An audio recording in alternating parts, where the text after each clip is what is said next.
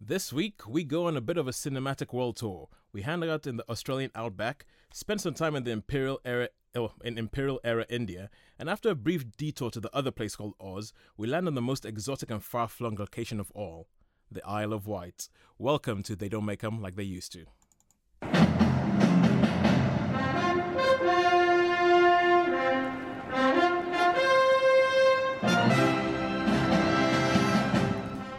My name is Tosin, and you are listening to Sunshine Radio at St. Mary's Hospital on the Isle of Wight. I, along with my able-bodied and sharp-minded colleagues, Sean. Hello there. Joe. Hello. Sorry, I meant Joe. Hiya. Joe. Oh my God, Joe. Did you miss me? We did. You were gone. Joe. And Sharon. Yeah, all right. We will be your guides through the next hour of unabashed, rather indulgent movie nostalgia. So, traveling back to the pre-1980s era, that's before I came into the world and the film world consequently went to pot. And yes, I am suggesting those two things are related. Also, also with us this week is Mavis Blanche, a patient in the Alveston ward. Hello, Alveston. It's official. We've adopted them. They are now our pet ward on this show. So everybody, Hello, Alveston. Remember that? Yeah. Alveston ward. Alveston. Yeah. Mavis has just had a hip replaced, and she was kind enough to share her first ever cinema experience with us. So, guys, actually, out of curiosity, what was your first ever cinema experience? I'll start with you, Sharon. I think it was probably Star Wars, the original. Ooh. I had two older brothers, so they chose, and I went tagged along. I remember fidgeting through most of it, and I think I probably went to the toilet about 4 times. But I did watch it, and I was like, "Ooh, wonderful!" So yeah. She said that as if we're supposed to congratulate her. Congratulate Well you. done, you got through Star Wars, Star Wars Sharon. without having, yeah. Well done. Sorry about that. Well, I was some like 8 at the time when it first came out, so I probably wasn't the ideal audience for it. But I grew to love it. It doesn't Okay. sound convincing. Okay, how about you, Joe? What was it? I really can't remember. I think it could have been. It was almost certainly a Disney film. It All might right. have been The Jungle Book, because I know that was re-released, and there was a few that came back out. It was almost certainly Disney, All right. and it was obviously made an impression. Okay, cool. Sean. And me, I'm going back a bit further. I was on the one I remember is. Was it the train coming into the I was- station? Yeah, Was it- yeah, that's the one. That's the one. The silent era. No, I've mentioned this film before, and actually it was on TV recently. But the one I really remember was The Warlord, Charlton Heston film. Oh, yeah. That one I know we've mentioned it before. But apparently one of the stories that we get every Christmas is I went to Pictures one day, and the support film was a film called The Legend of Lobo, and apparently Lobo's mother got shot, and all it was I screamed the cinema down, going, "They've shot her!" And it was like the whole. That's what my dad always That was remembers. But no, The Warlord, Padstow, Cornwall. I think I broke my tooth on one of those pebble stone, like the sweet pebbles. I think that's that. But anyway, great Good film. party. So if anyone finds a tooth on the floor, it'll Yeah. be yours. That would have been yours. Oh. See, I don't remember going to the pictures at all with my parents. I always went with my older brothers. It's all always 2 older brothers. So yeah, I saw The Black Hole. I saw anything science fictiony. See now, Joe, All the Black those Hole, I the saw. Disney film was Oh. like he doesn't like that. But I am the biggest sci-fi fan in the world, but I'm sorry, I sat through that. You've got what time's my robot hair that cut? limps. What's not to love? yeah, Paul Vincent. Oh, I'm Vincent. sorry. And I then just what was got- the name of the bad robot? Maximilian, was it? Maximilian, Maximilian. yeah. Yeah, he's like hard. I just sat Yeah. there going, Mean. "There's no point to any of this." Okay. Right, cool. Well, thanks, guys. Down memory lane. Well, hi, Tosin. It's like, Yeah, yes, that and I am still here as well. Okay, we will get on to Mavis and Alveston later in the show. But first of all, it's our choice, where we pick a film that we think is a bona fide stone cold classic. And going first this week is Sean. So, Sean, what have you chosen for us this week? Okay, well this is the film. It's called The Lives of a Bengal Lancer. Gary Cooper film. Basically, it's a story. I mean, when I think of some of my films, it's all to do with like buddy movies, friends movies, and this is basically a story. It's in Afghanistan, obviously colonial times, and basically it's 3 friends. How can we explain this? The person who's in charge of the regiment, he's the colonel's in charge of the regiment. His son comes, and his son thinks that his father has invited him out, but he hasn't. He didn't want him to come out. So basically, Gary Cooper and Gary Cooper's mate, they sort of adopt him. They sort of take charge, and they really care, and they worry about him, and they look after him. And it's just this film's got everything, and I think it was nominated for Best Picture. Best Picture, yeah, 1935. And it won 2, which I think were for assistant directors. And it just, lovely action sequences. And Gary Cooper was sort of at his pinnacle this time, because I think he sort of lost favour as years went on. So it's just a good ripping yarn, really. Okay. Old style. All right, cool. To help up with that, I've got like the audio from the official trailer that was released for the film, which gives a little bit of the story, as you were saying. So if you could just tell us what happens about this after we listen to this. All right. The Lives of a Bengal Lancer, starring Gary Cooper in one of his most heroic roles. Colonel knows India, McGregor. You don't. You're right, I don't. I'm just a fool Scotch Canadian. Came into your outfit to get action. You thought what, Mr. McGregor? That you were going after your son, sir. This incident will not change our plans in any respect. I'd just begun to think I was wrong about you, but I wasn't. You haven't a human bone in your body. There's not a drop of blood in your veins. You're nothing but a... So you'll sit here with your regiment while they kill your son by inches. Well, I won't. I'm going after him, whether you like it or not. Chaldi! Hantabusa! He left me here, didn't he? He knew what they'd do. He wouldn't come after me, not him. Why? Little bamboo slivers. But when they're driven under the fingernail and lighted, we find them very effective. I shall proceed first, Mr. McGregor. In the great tradition of Gunga Din and Beau Geste, Gary Cooper stars in The Lives of a Bengal Lancer. All right, cool. So, after watching that, I have a couple of questions, but is there anything that you want to pick up from that trailer, Sean? Okay, yeah. Basically, what happens is the young lieutenant gets there's a femme fatale in it. She's not in it much, but sort of lures her away, and he gets captured. The son gets captured, and that bit in the trailer where Gary Cooper's saying, "Well, I'm going to go after him." So they dress up as sort of the Afghans, and they pretend they're traders, and they go into the castle of the bad guy, and the son's already captured, and then they get captured too, and there's an ammunition train which the baddie wants to know about, so he tortures them. And, with the fingernails, that was with the fingernails. And, of course, so he does Gary Cooper, he does Gary Cooper's mate, and then they get the young one. But you don't see him, you don't really see that, because I suppose in those days you couldn't show that. Yeah. That type of thing. But, of course, the son spills all the beans and he hasn't been tortured, and so they basically go, "Don't look at me like that." But in the end, he becomes a bit of a hero. So. Oh, cool. Yeah. So it's really good. What are the questions you wanted to ask then, Toast? Okay, well, actually, one of them was going to be about that scene, because even just hearing the audio of like bamboo slivers, but when we put them under the finger, I'm just like cringing. Like, yeah, I can understand why. Yeah. I think it's just an adventure film. There's no real politics in it or anything like that. It's all right, just, So, but yeah, that they sort of look at him, and the son said, "Oh, he wouldn't come for me, so I told them." And then at the very end, with the big scene, his dad actually does come for him, because and they manage to break out of the prison. Oh yeah. And then his son becomes a bit of a hero. I'll put spoilers in it because I'm sure you'll see it. Gary Cooper dies, and oh, what? Yeah, sorry about that. But at the very end, they're all they get their medals, and the colonel goes to his son, and he's like, "Oh, well done," And well, so like medals, begrudgingly gives him a medal. And with the posthumous medals, they actually pin them on the horse, and they actually did that. So they pinned this medal on Gary Cooper's horse.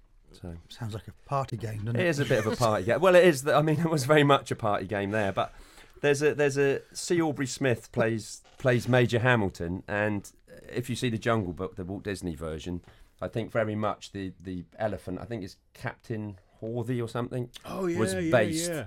on this character. I'm pretty sure when the boy, "Oh, with the An elephant never forgets. Yeah, never forgets that, and that's very similar in the vein of the things go. Okay, everybody. Sounds like Colonel Harthy, yeah. Colonel Hart, is that his name? From Colonel Jungle Hart Book. from Jungle Book. Yeah, Yeah. So it's that. I'm pretty sure that that scene in that film has something to do with Bengal Lancer. What about the other films that they compared it to, like Gunga Din? Oh, like Gunga Din. Of Gunga Din and Again. Beau Geste. Beau Geste, yeah. Well, yeah. I'm sure most people have seen Beau Geste. Have you seen Beau Geste? I haven't You seen either seen of Beau those. Geste, French Yeah. Foreign Legion film. They don't make many French Foreign Legion films now. Love French Foreign Legion films, but this is. I think the last one was probably AWOL with Jean-Claude Van Damme in the 80s. Yeah. What There was the Carry On one? They did a Carry On one, didn't Carry they? On With Up the Phil Khyber. Silver. With Yeah, Phil yeah. Silvers. No, the one with Phil Silvers in it. That wasn't Up the Khyber, Wasn't it?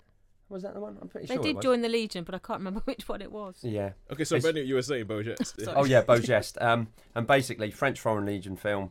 Again, Gary Cooper, the hero, but all the legionnaires have been killed, and he sets up at the end with the fort. He sets up all the dead soldiers, so it looks like there's lots of soldiers. So when they're attacked, and he just runs along the battlement, sort of picking off the, and then of course he gets rescued. But Gunga Din, Carry On in the Legion, 1967. Carry On in the Legion. Oh well, thank you, Joe. That Could was have the guessed that title, really. Yeah. Couldn't we? Yeah, I've guessed Didn't that take one. the brain surgeon. But Gunga Din is more or less exactly the same, but it's that they're like three sergeants. So it's Gary Cooper, and Gunga Din is obviously a water carrier based on Kipling. Yeah. I don't think Kipling's very politically correct in some circles, but I do like Kipling. And it's basically three friends on an adventure again. So very, very similar film. And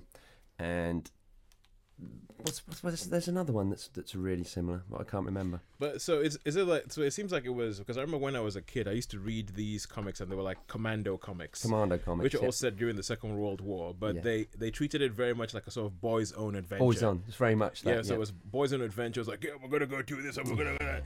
And it's very easy. And so it sounds like you're saying that there seems to have been like a tradition of films in the 30s that were kind of like almost very boys' own adventures. He said didn't go into politics, didn't go into like the I'm about to say the horror. The horror of The it, yeah, horror. yeah. I think it was. They were just adventure stories, really. They were just, and it was just the settings where they They took had a lot place. of desert set things, didn't they? Like the Mummy films, and you have a lot of this sort of desert warfare where Yeah. you've got this sort of mysterious Arab. I guess that was type cheap. I guess they thing. didn't have to. They could Yeah. just bring in a load of sand and build a mock We fort. just go out to Film the it Arizona anywhere. desert and tell everybody we're in India. Exactly. Yeah. Because you had the sort of romantic shake type films earlier, didn't you, with Rudolph Valentino? That was the very romantic take on it. And I suppose this was the more manly approach that, It's like we're gonna go around and we're gonna shoot a whole bunch of people with a Gatling gun. we're going to Yeah. thrash them uppity natives. Yeah. So, but again, they're all. I mean, I guess it's like the Errol Flynn films, isn't it? Charge Yeah. of Light Brigade, all Yeah. those, and I mean, there's no real historical accuracy, but it's just like, an adventure. Some people get in a situation what they need to get out of. Yeah, Few heroics, big battles. It's just really good stuff. Yeah. Can I just mention something about a French Foreign Legion film? Yeah, go ahead. And there's a really, really good French Foreign Legion film which I loved, and it's called March or Die. Stars Gene Hackman, and that's just come to my mind. That is a really, really good French Foreign Legion film. If I'm sure some people would have seen it. Mm-hmm. So yeah, so I'm going to mention that. Anyway, any other questions? No, I think that was it, because I think it's quite funny because this was done. So obviously this film was made a couple of years before the Second World War. Second World War, Yeah, yeah. a couple of years before. And I think one of the other films we're going to be talking about today was made like sort of like in the aftermath. And I think it's just seeing clips of them and everything. I think it's interesting to see some similarities and some differences in the way the whole topic is broached and all that kind of stuff, like in a wartime and all that. But that's just me. I kind of like those sort of things. But thanks, John. Lives of a Bengal Lancer. That's one that I'm still trying to find so I can actually watch the thing. I have got the DVD that I can lend you, but it's at my dad's at the moment because the only version I could find was a Korean one because but it's over there at the moment. I did mean to bring it back, but I've left it over there. It's so I'm funny sorry. seeing Gary Cooper talk Korean. I So don't know. it's actually is the film dubbed in Korean? No, it is English film, but it's got Korean subtitles. I assume they're Korean, but Joe would know when they he's. are. They are Korean. I've seen your copy. It's Yeah. definitely Korean. But it's it's one of those films that isn't on very often. Yeah, I'd imagine. Yeah. But I think a lot of those 30s films, you don't get to see them on the television. No, you know, not so they're much just now. not in the lexicon, are they anymore? Do really? you think it's to do with the politics of the time and the way they are now? Well, people I suppose there's some sort of, they have this broadly sweeping sort of racial stereotypes, don't they, that They do. we yeah. are uncomfortable with now. But Yeah. I think sometimes some films deservedly should be forgotten because they can be quite offensive the way they have actors when they're sort of made up, and you think, no, that's just wrong. Yeah, yeah. And other yeah. films, you think, okay, we should take the politics aside and just enjoy the story as an adventure film, yeah, and watch it as accept an that adventure people's film. attitudes were different then. Yeah. They say, the past is another country. They did things differently there, don't Yeah, they? yeah. And you have to accept that, we fact. can't take our modern sensibilities. It seems to have had a DVD release in Australia and Korea, and not many other places. Although, one other thing I found out, I think there's actually there's an audio version of the story starring Errol Flynn in the Gary Cooper role. Oh yeah. And that would have been interesting.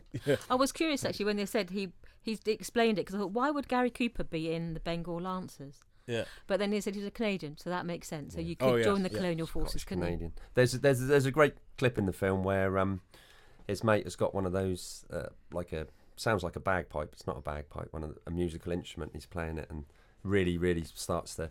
Gary Cooper gets really fed up with it, and then a snake comes along and he keeps playing this thing, and Gary Cooper has a bit of a laugh with him. So there's a few light moments in it as well. Oh, cool. Okay, cool. Thank you very much, Sean. And now we go on to something which happens every week when Joe's here. You see, you were missed last week, Joe. Yeah. This didn't happen. Did it? Did it? No. This didn't happen. So every week when Joe's here, he comes up with a couple of clues as to a Hollywood cinematic legend, and we try and flail around and guess who the cinematic legend is before the end of the show. So, Joe, would you please give us your first clue? Okay, nice and short clue to kick us off. Not too much information, but something to get you thinking. This screen legend was knighted back in 1989 by Queen Elizabeth II, obviously, at the age of 81. Cool. So do a little bit of math. Think about ages. 1980. Screen legend was knighted in 1981 by Queen Elizabeth at the age... Sorry, 89 by Queen Elizabeth at the age of 81. So knighted in 1989 and Born at 1908. the age of 81. I have somebody who everything seemed to work pretty late in life for him, but I've got one. yeah. Well, we shall see. We still have at least 3 more clues to go before the end of the show. Yeah, it won't be him. I'm almost certain of it. So we can keep our powder dry. We can keep our powder dry for that one. All right, cool. So that's it. And if you're playing along in the hospital, you can actually play along by either going to our Facebook page. So if you go to Facebook and you just type in They Don't Make 'Em Like They Used To, by the time you typed in They Don't Make 'Em, we will show up. And you can put your suggestions on the Facebook wall and just sort of say, I reckon it's this, I reckon it's this guy, and see how it goes. And we'll see whether you can guess it before we do or before we fail. Either way, we shall see. And now we go on to a second pick. And Mavis, if you're listening, all the people in Alberston, if you're listening, I promise we are coming on to you, and there's a reason why you are where you are in the show. But first of all, before we get there, Joe, what is your pick this week for a stone cold bona fide classic? Well, it goes beyond classic into masterpiece territory, into one of the most fantastic films. Okay, don't build ever. it up too much, man. People are gonna. Well, people that have seen it will agree. People that haven't, I pity them. This film, right? Okay, I'm going to list a few films, and if you can get the connection, you might know where we're heading. There's a great film called Gallipoli, back from 1981. There's a fantastic film from the year after called The Year of Living Dangerously. Dead Poets Society from 89. Bringing it up to more recent time, got The Truman Show, Master and Commander, and then a film from 4 or 5 years ago called The Way Back. All of these are absolutely class acts. I really feel that this director is underrated, and he made a really weird, bizarre, haunting movie back in 1975 called Picnic at Hanging Rock. Okay, and now, right. I think Sharon and I were just talking about that, and we've decided that's beautiful but haunting. Which is my review of the film. Thank you. Move on to the next one. That's it. So I think for a lot of what I've heard about this film, it's kind of like the music seems to fit the style of the film, and you said it yourself, weird. And also, what is Picnic at Hanging Rock all about? Okay, well, my ambition is to go to Australia on Valentine's Day and visit a place called Hanging Rock, where I believe it is an annual tradition that they have an outside screen set up and you can actually watch Picnic at Hanging Rock on Valentine's Day at Hanging Rock. And I would love to do that, and I will do that one day, because this film has affected me so much that you can't get it out of your head. And I think once you've seen it, you will always remember it. Whether it's just a sense of the film or whether it's the story itself, I don't know. There isn't really much of a plot.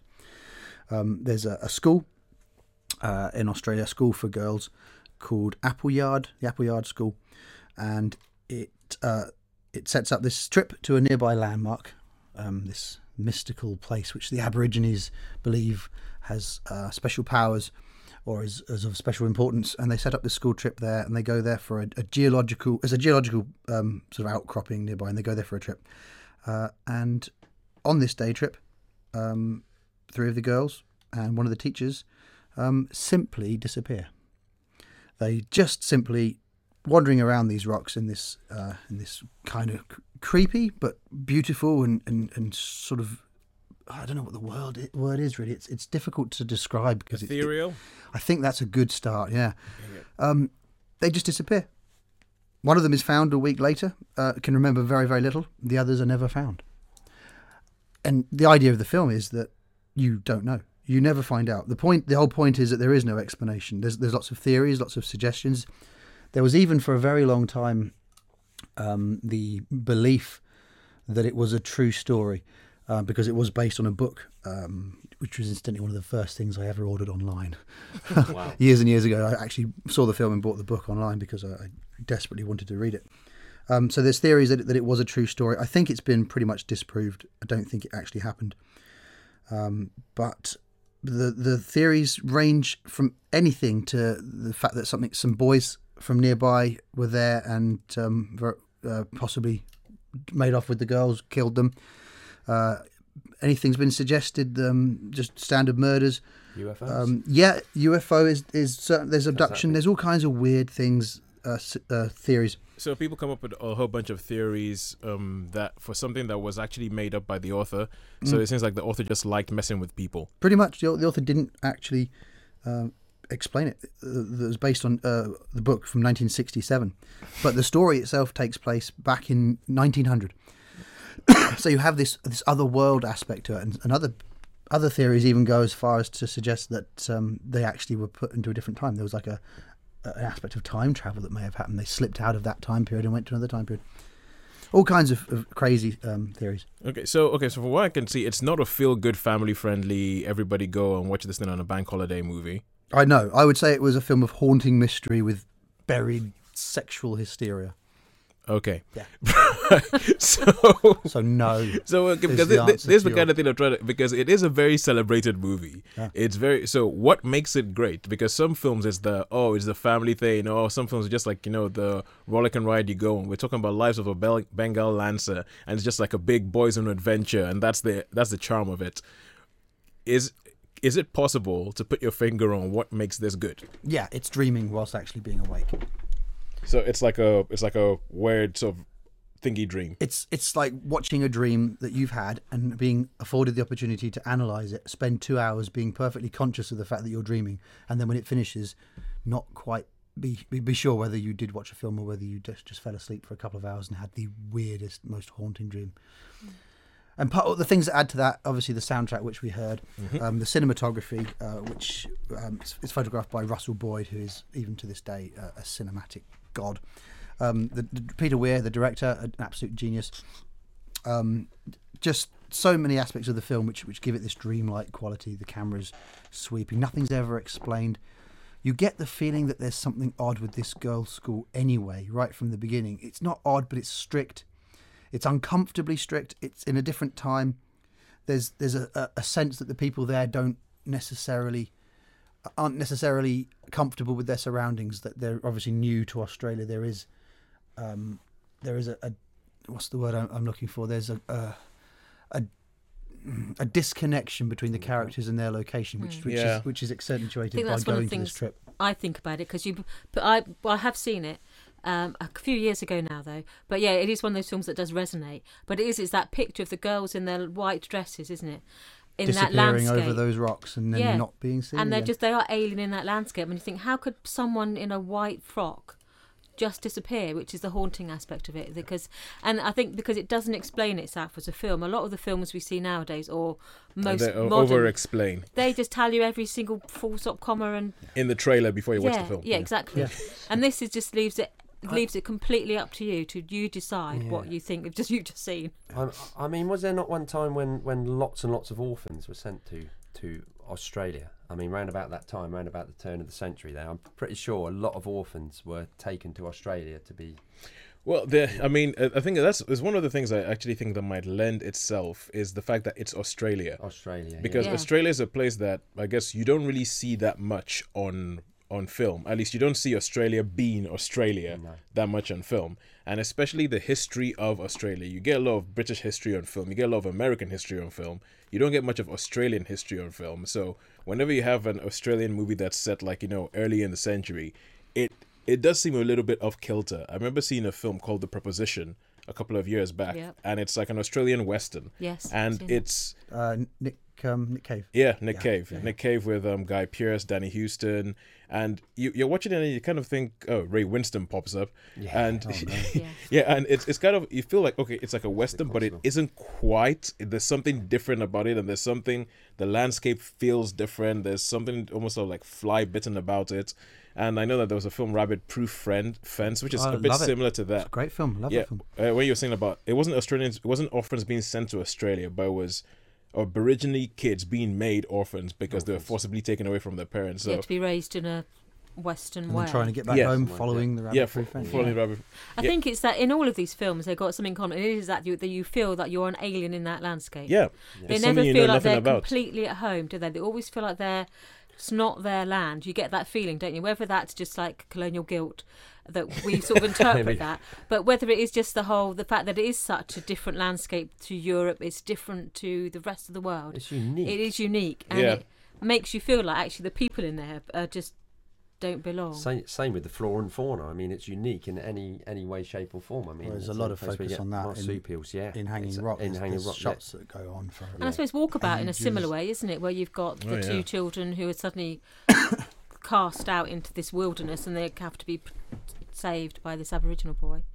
Yeah, good. I suppose, the Australian outback or the Australian landscape is just food for the creative mind, isn't it? Well, yeah, I mean, you can do a whole bunch of stuff with it, but I think it's probably the closest thing to an alien world. Like, if you want to, it almost seems like if you want to make the audience feel a bit alienated, set it in the Australian outback, because throw in a few dingoes and a kookaburra. That's not a knife. That's a spoon. So what's your theory then, Joe? Have you got a theory what you think happened to the girls at Hanging Rock? My theory is that I don't think I've ever seen a film called Picnic at Hanging Rock. I don't think one exists. I think I just fall asleep and have the same wonderful dream every now and then. In front of a TV. Yeah, that's the highest praise I can offer a film. It really is. I can't. So maybe we shouldn't overthink it. We should just say it is what it is, and it is a mystery that will forever. For me, I don't have a solution. But I do have the lasting image of those girls in those dresses, in Victorian dresses, in this very weird area, disappearing into the rocks and just never being seen again. And that's this frozen image in my mind. This really uncomfortable, very, very nasty feeling that something awful happened, almost too awful to comprehend, and yet not having a clue what that could possibly be. I've got a great quote here I've just found from the director. He said, "We worked very hard at creating a hallucinatory, mesmeric rhythm so that you lost awareness of facts, you stopped adding things up, and you got into this enclosed atmosphere. I did everything in my power to hypnotize the audience away from the possibility of solutions."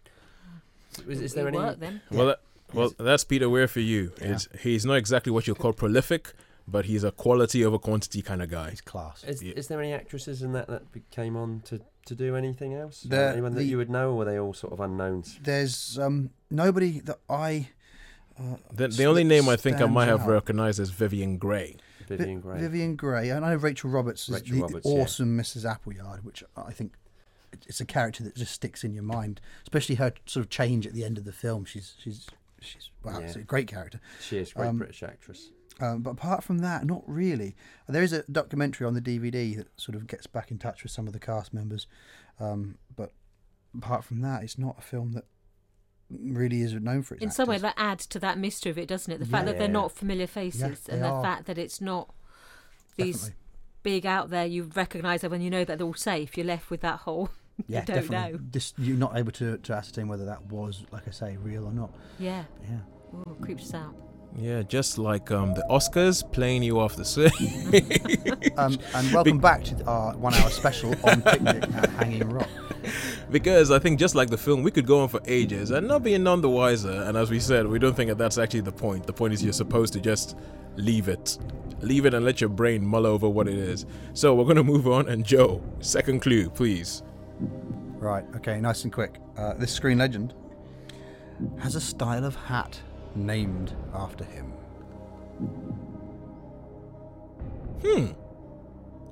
That's interesting.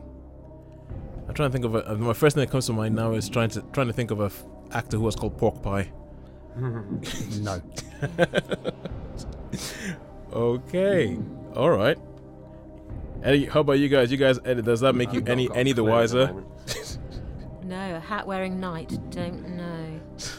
Hat wearing knight. So the Sir something. Yeah.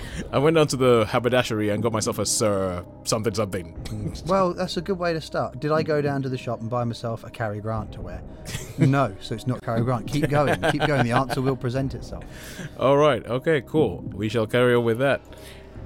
And now, Mavis, I know you've been waiting patiently, and we thank you. Thank you, Mavis. Thank you very much, Mavis. But all will become clear why we've placed you at this point of the show. So, every Friday, I go around the hospital here at St. Mary's, and I ask people mainly 2 questions. What was the first film you ever saw in the cinema? Tell us a story of that. And what is your favorite film of all time?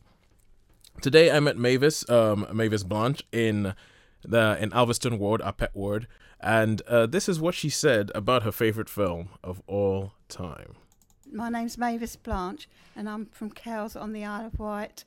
The first time I went to the cinema was with my parents, and we went to see The Wizard of Oz. You're off to see the wizard, the wonderful Wizard of Oz. You'll find he is a whiz of a whiz, if ever a whiz there was. If ever a whiz there was, the Wizard of Oz is one because of the wonderful things he does.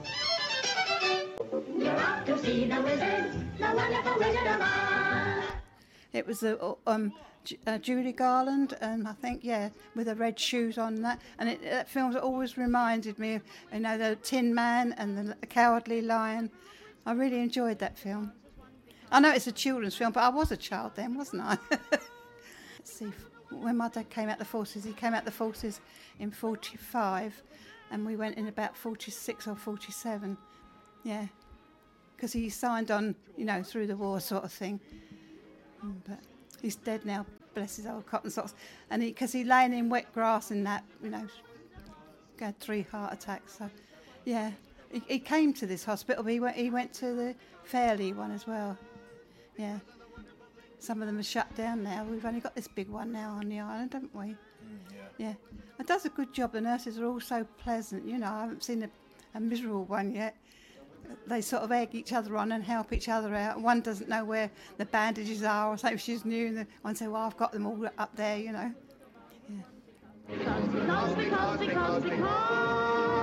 Because of the wonderful things he does. We're off to see the wizard, the wonderful Wizard of Oz. You can't help but just join in. I managed to resist. So yeah, that was Mavis. Mavis was just like a live one. I could speak to her for ages. Had a hip replaced recently, and was full of nothing but praise for all the people on the Alveston ward. So the Alveston guys, if you're listening, you see that? That's another happy NHS customer. I think a couple of weeks ago, we had Joe talking about how he'd been seen to by the guys in the day surgery unit. Yeah, they were great. It was absolutely brilliant. Yeah, so yeah, we've got a couple of happy St. Mary stories anyway, which is pretty cool. So guys, Wizard of Oz, we've had this on the show before. I think we actually had Wizard of Oz on the very first show we ever did. Yep, I think. Well, I haven't improved. Hasn't got any better since then. Well, you're saying it's not like a fine wine? It doesn't just get better with age? No, it's like an annoying child. It just gets worse. No, it's not. I don't hate it. I mean, you imagine at the time, it must have been like, whoa, it must. At that time when it came out, we're talking about films for eras. Yeah, that Technicolor, and it is. It's just like eye-poppingly bright, isn't it? A lot of the colours in it. Yeah. They're not real. They're intense and bonkers. I actually think of them as Munchkin colours in my head now. Yeah, those the Emerald City and the they just come out at you. Because colours. I mean, it's not even that. I mean, even just the fact that it was probably one of the first times that you'd seen a tornado on screen. Yeah. And they actually did a pretty convincing tornado effect, I thought, for, what was it, what was this film made? Wizard of Oz. 38. It was late 30s. 38, 39, I reckon. Pretty convincing tornado effects for very, very long. What year? 39, yeah. 39. I only remember because it came out. I mean, Adventures of Robin Hood came out in 38. You saw them both back to back, didn't you? Yeah. Double bill. A double bill. Yeah. It's the second age dig. Sorry, Sean. That's all right, mate. That's okay. That's cool. You get used to it after a while. After a long while. Yeah. You do indeed. But yeah, I'll tell you what though, on about this, has anyone, I'm sure you have, Joe, because we've spoken about this. Did you go and see Oz the Great and Powerful? I loved it, yeah. That was, you should. I really enjoyed this film. Oz the Great and Powerful is terrific, and it's just how the Wizard of Oz gets to Oz in the first place. Film. Yeah. So really? I was really impressed. I went in expecting rubbish, and it was very impressive. It was impressive. And there's a character in there called the China Doll, which I can't stop raving about. My heart broke for that little computer generated character that was just fragile and delicate. So Oz has got these characters, haven't he? Simba, he's got little monkey friend. Monkey with wings. Yeah, little monkey with wings, and it's how he arrives. Is he like the godfather of all the others or something like that? Okay, fine. Okay. Spoilers, no spoilers. Sorry. Yeah, that's a newish film, so it was good. And it started off with the whole black and white in square 4x3, and then it does the whole span into widescreen and colour in the same way. That's something that we're going to talk about with our next film, which is why I put this here, because our next film does a similar trick, but kind of almost in reverse. But just that switch from going, hey, black and white is normal world, and then Oz is this weird, crazy, eye-popping, red-shoed nonsense. It's just so heightened that you feel like someone was on some sort of illegal substance. Maybe it was just a dream. It was just an innocent dream. Other than Judy Garland. Oh, dude, low blow. Oh. But I loved Wizard of Oz, I have to say, as a child. Absolutely loved it. Yeah. I don't love it as much now as an adult. I think it's as Mavis was saying, as a child you love it because it is completely unlike anything you've ever seen before, and you believe in everything you see. Yeah. As you do as your child, you just believe that you believe there are flying monkey monsters, and that scarecrows come to life and lions walk about and talk. So you believe all of it, and I think for that it's a wonderful film because it sucks you in. Yeah. Anyone with that sort of vivid childlike imagination, it draws you in. Yeah. But I think because as we get older and more jaded, it loses some of that shine. True. Which is a shame, but we all love the stories about the Munchkins wreaking havoc, so yeah, let's embrace that. Well, yeah, I actually think for some weird reason, the most enduring image in the film for me is the yellow brick road. It just seems to go on forever. And that starts with a little spiral, doesn't it? And I always like the fact they have to start in the middle of that spiral and then just go around walk around, being pursued by mad munchkins. Okay, well, cool. And all right, after speaking to Mavis, so Mavis, thank you very, very much. Thank you for speaking to us this week. And after speaking to Mavis, I got quite a few staff members in Alveston who started clamoring because they wanted their say and they wanted to talk about their first movie. It seems that we might have adopted them as a pet ward, but it seems to go both ways in that we have now been adopted by them. So next week, which is going to be our 25th show, guys, that's going to be a quarter of a century. Wow. It's almost as old as me. Yeah, I know.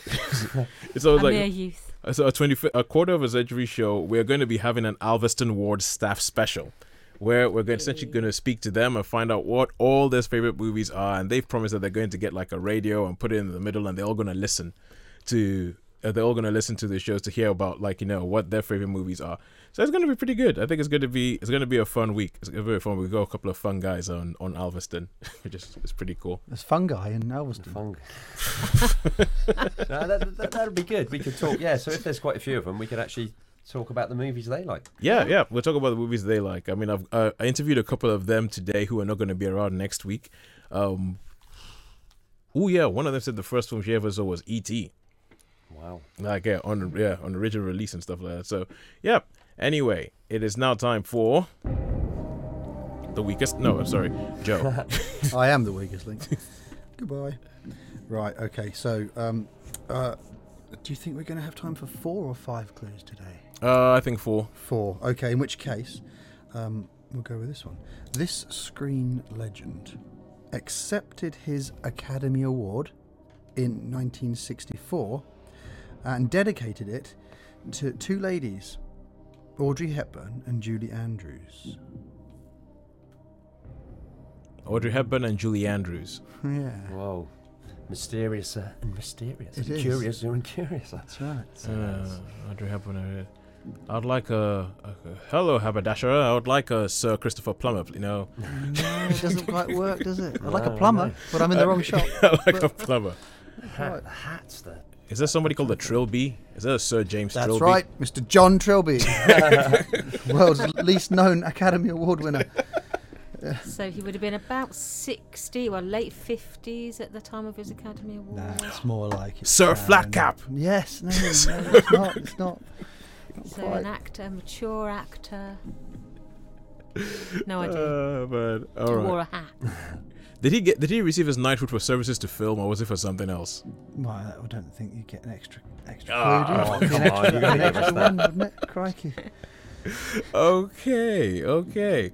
Right, fine. Okay, fine. If you don't want to tell us, we're just going to carry on. We're going to carry on and wait for the 4th clue. Good luck. Maybe we'll actually have space for 5 clues this week. You never know. Oh, no. I didn't take that into account. I just gave you the best one. No. Okay. Cool. So we have a feature on the show, which we've been doing for a couple of weeks, and it's actually pretty cool and pretty eye-opening, called I Love Movies, where every week we pick a film that has some connection to the island. So a time when Hollywood brushed the shores of our fair island. And Sharon has been picking these films, and this week, would you like to tell us which film you've picked? Yes, the film I've picked is A Matter of Life and Death, and the link to the Isle of Wight comes through its main star, David Niven. And David Niven spent most of it, a large part of his childhood in Bembridge. His family had a home called Rose Cottage in Bembridge, and apparently they owned it between 1919 and 1933. I think they are the dates that I found about it. Yeah. And so the Isle of Wight was an influential place as he was growing up. Do we have like a blue plaque outside the Rose Cottage nowadays or something? Or I don't think so, but it'd be nice if there were. Yeah. David Niven once lived here. But yeah, so this is, I thought, looking at his films, and he's got some cracking films, but I thought this one in particular stood out. Okay. So A Matter of Life and Death. So do you want to give us just a brief synopsis of what it's all about? Yeah, it opens up with a pilot in a badly shot up Lancaster bomber. He's just returning home from a bombing mission, and he's on the radio he gets through to this female voice. That's all he hears is his female voice. And he says, look, my crew have bowed out. The ones who are still fit, I got them to bail out. Everyone else left on board is dead. I'm just trying to get the plane as far enough away from as I can before I bail out. I just want to let you know that this is happening and send a letter to my mother and tell my sisters, that I think of them. And her name is June, and she's his last link with life. And then he bails out. And this is where the Matter of Life and Death comes in. He should have died, but his guardian angel lost him in the heavy fog across in the channel, and he gets washed up on a beach, and he meets June, the voice that he heard over the radio, and they begin their romance. And so when his guardian angel finally catches up with him, he's had 20 hours on Earth, longer than he should have, and he should never have met and fallen in love with this girl. And they say, no, it's time for you to go now, you should go to heaven. And they said, hang on a minute, that's not fair, it's not fair to me and it's not fair to June.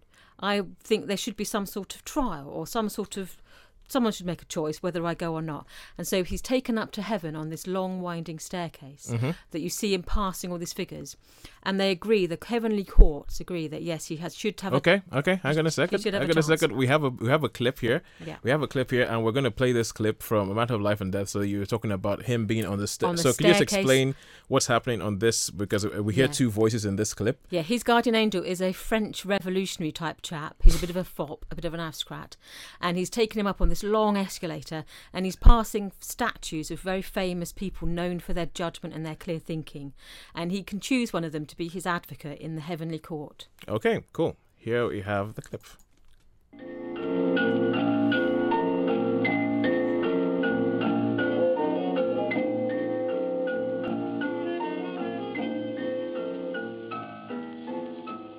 What about him? Lincoln. No, it's hardly fair to drag him in. I don't believe he'd be prejudiced. Plato. How would you like to be defended by Plato? Nobody knew more about reasoning than Plato. He was 81 when he died. He might be too old to think love important. Do you think so? Anyhow, Plato had very elementary ideas about love. Besides, didn't he quote Sophocles when somebody asked him if he was still able to appreciate a woman? What did the old boy say? Well, he said, I'm only too glad to be rid of all that. It's like escaping from bondage to a raving madman. These Greeks, cold as their marble. Now, if he had been French, Richelieu, for example, irresistible at it. How about Richelieu? I never liked him much in The Three Musketeers.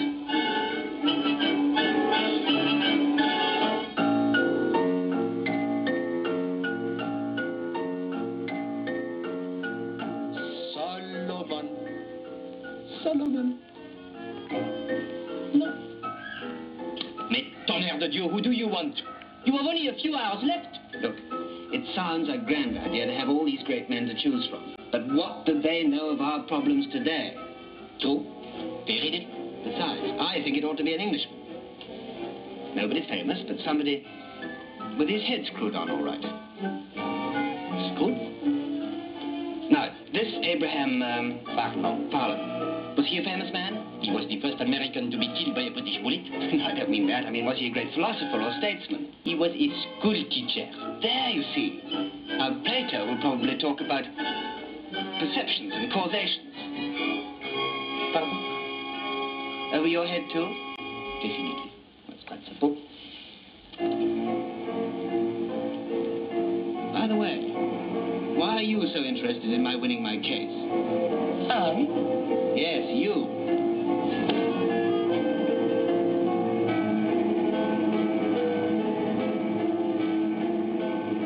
And why am I being taken up this stairway? I'm not being taken for a ride, am I, by any chance? What a suggestion. Take that bit of barley sugar away. I don't like it. I don't like your suggestions. I think I'll go back before it's too late. Peter! Peter! Peter! Peter! Peter, this way from there! Peter! Peter, come back! Peter! Peter, come back! Peter, come back!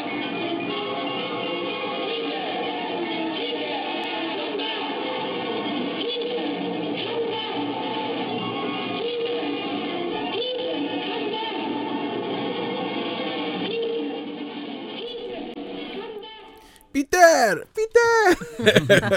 Peter! So that's him heading up to heaven. And to tie it in with Wizard of Oz, on Earth, it's in Technicolor. So when he's living his life and he's falling in love, you see it's all in colour and it's romantic and it's beautifully lit, where everything slightly fuzzy as they do when things are romantic. So yeah, obviously not seeing very clearly, but it's beautiful. And then he goes up to heaven and it's really sharp and crisp, black and white. Yeah. As it's like that judgment. The matter of life and death, this will decide whether you go to heaven or you go back to earth. It's very black and white. And it's black and white. Yeah. And it's very, Yeah, because I started watching this film earlier today. Unfortunately, I couldn't finish watching it because I had a radio show to go prepare. But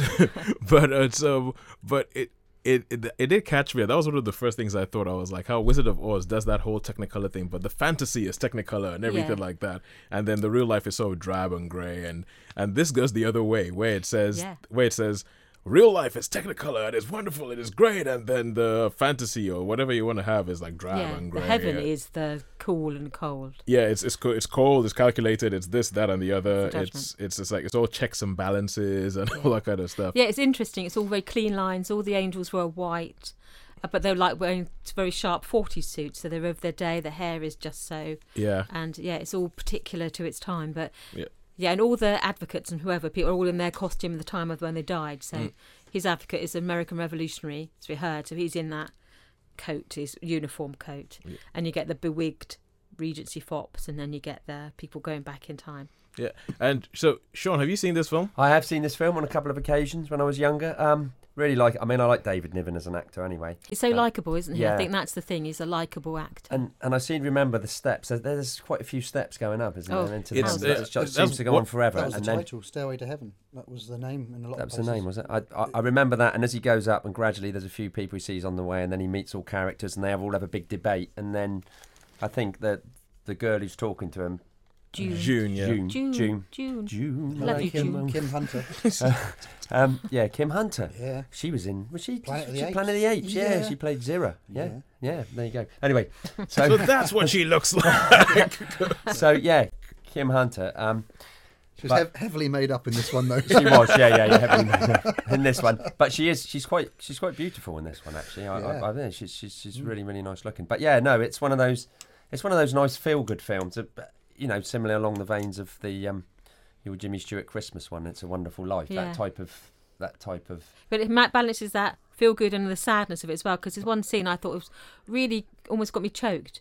Was when they realise that he hasn't arrived in heaven. You see his mate who was on his crew. He's waiting for him, and he's sitting there like in waiting room. He doesn't want to accept his wings and go into heaven because he was waiting for his friend. Yeah. And you see all these because he says, "We are in the air crew section, aren't we?"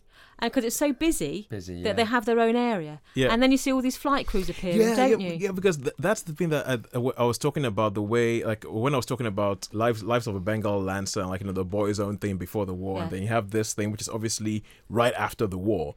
And you have all this, and there's this almost acceptance that this is happening. All these young men. All these young men are dying all over the place. That there's the first ones you see that actually come in is like a French guy who's just like prattling on in French to like an English guy, and the English guy's like, "I understand exactly what you mean, old chap," and all that kind of stuff. Then the Americans all blunder in. They're all like grabbing things and juggling the other way. It's like, do we have any USO shows up here? No. Good, then we'll stay. And it's heartbreaking, isn't it? Yeah, because you think that's a life lost. Yeah, it's heartbreaking because each one of them is a life lost, but it's almost kind of like they just accept the fact that, look, death is a way of life. That's what happens to us. That's what's going to happen. Whatever happens next. And in the heavenly court, you see these rank upon rank upon rank of Air Force men and women waiting to hear the judgment, and they're all in black and white. So these are all people who have sort of died, and it's heartbreaking. But then you've got that moment of joy and but also I haven't finished watching it. Don't tell me. Right. Okay. Well, you see the life and death balance together, and you see there's joy in living, and there's also joy in being the next place. Just completely ruin it for Tozen. Oh, come on! Great. I'm going to leave the show. I'm just going to go. Okay, that's it. I'm gonna... Look out for the rose. No. But it's but I'd also think a couple of things. The production design, I think, is amazing. Like the staircase and everything. I just think the film is beautifully designed.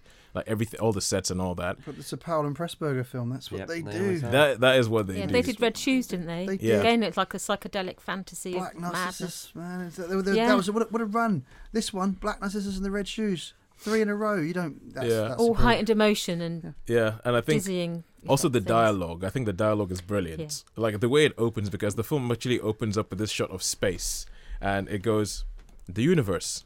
It's big, isn't it?"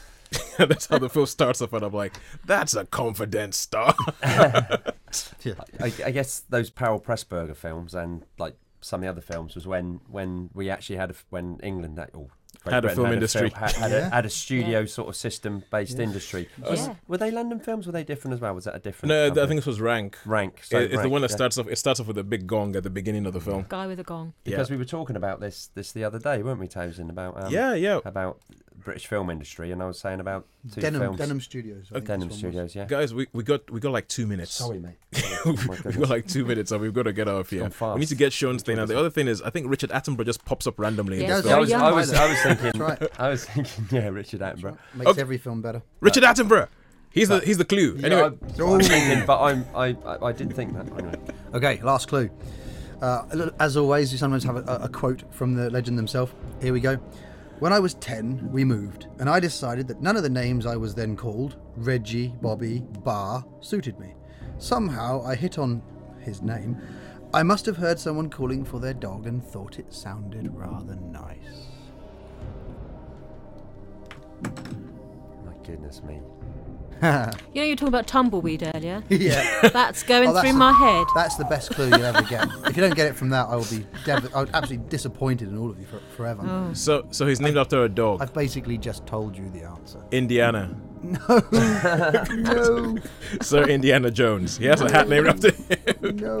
Well, that throws my what I thought it was. I was trying to think of. It's the hat one that's done it for me. I was sort of thinking. I don't know if Sean Connery was knighted around about that time. Well, I was thinking like Sir John Gielgud, Lawrence Olivier. How many dogs you Michael got? Sir Lawrence. Redgrave. I know. It's What's your dog called, Sir Lawrence? No. Rex Come on. Harrison.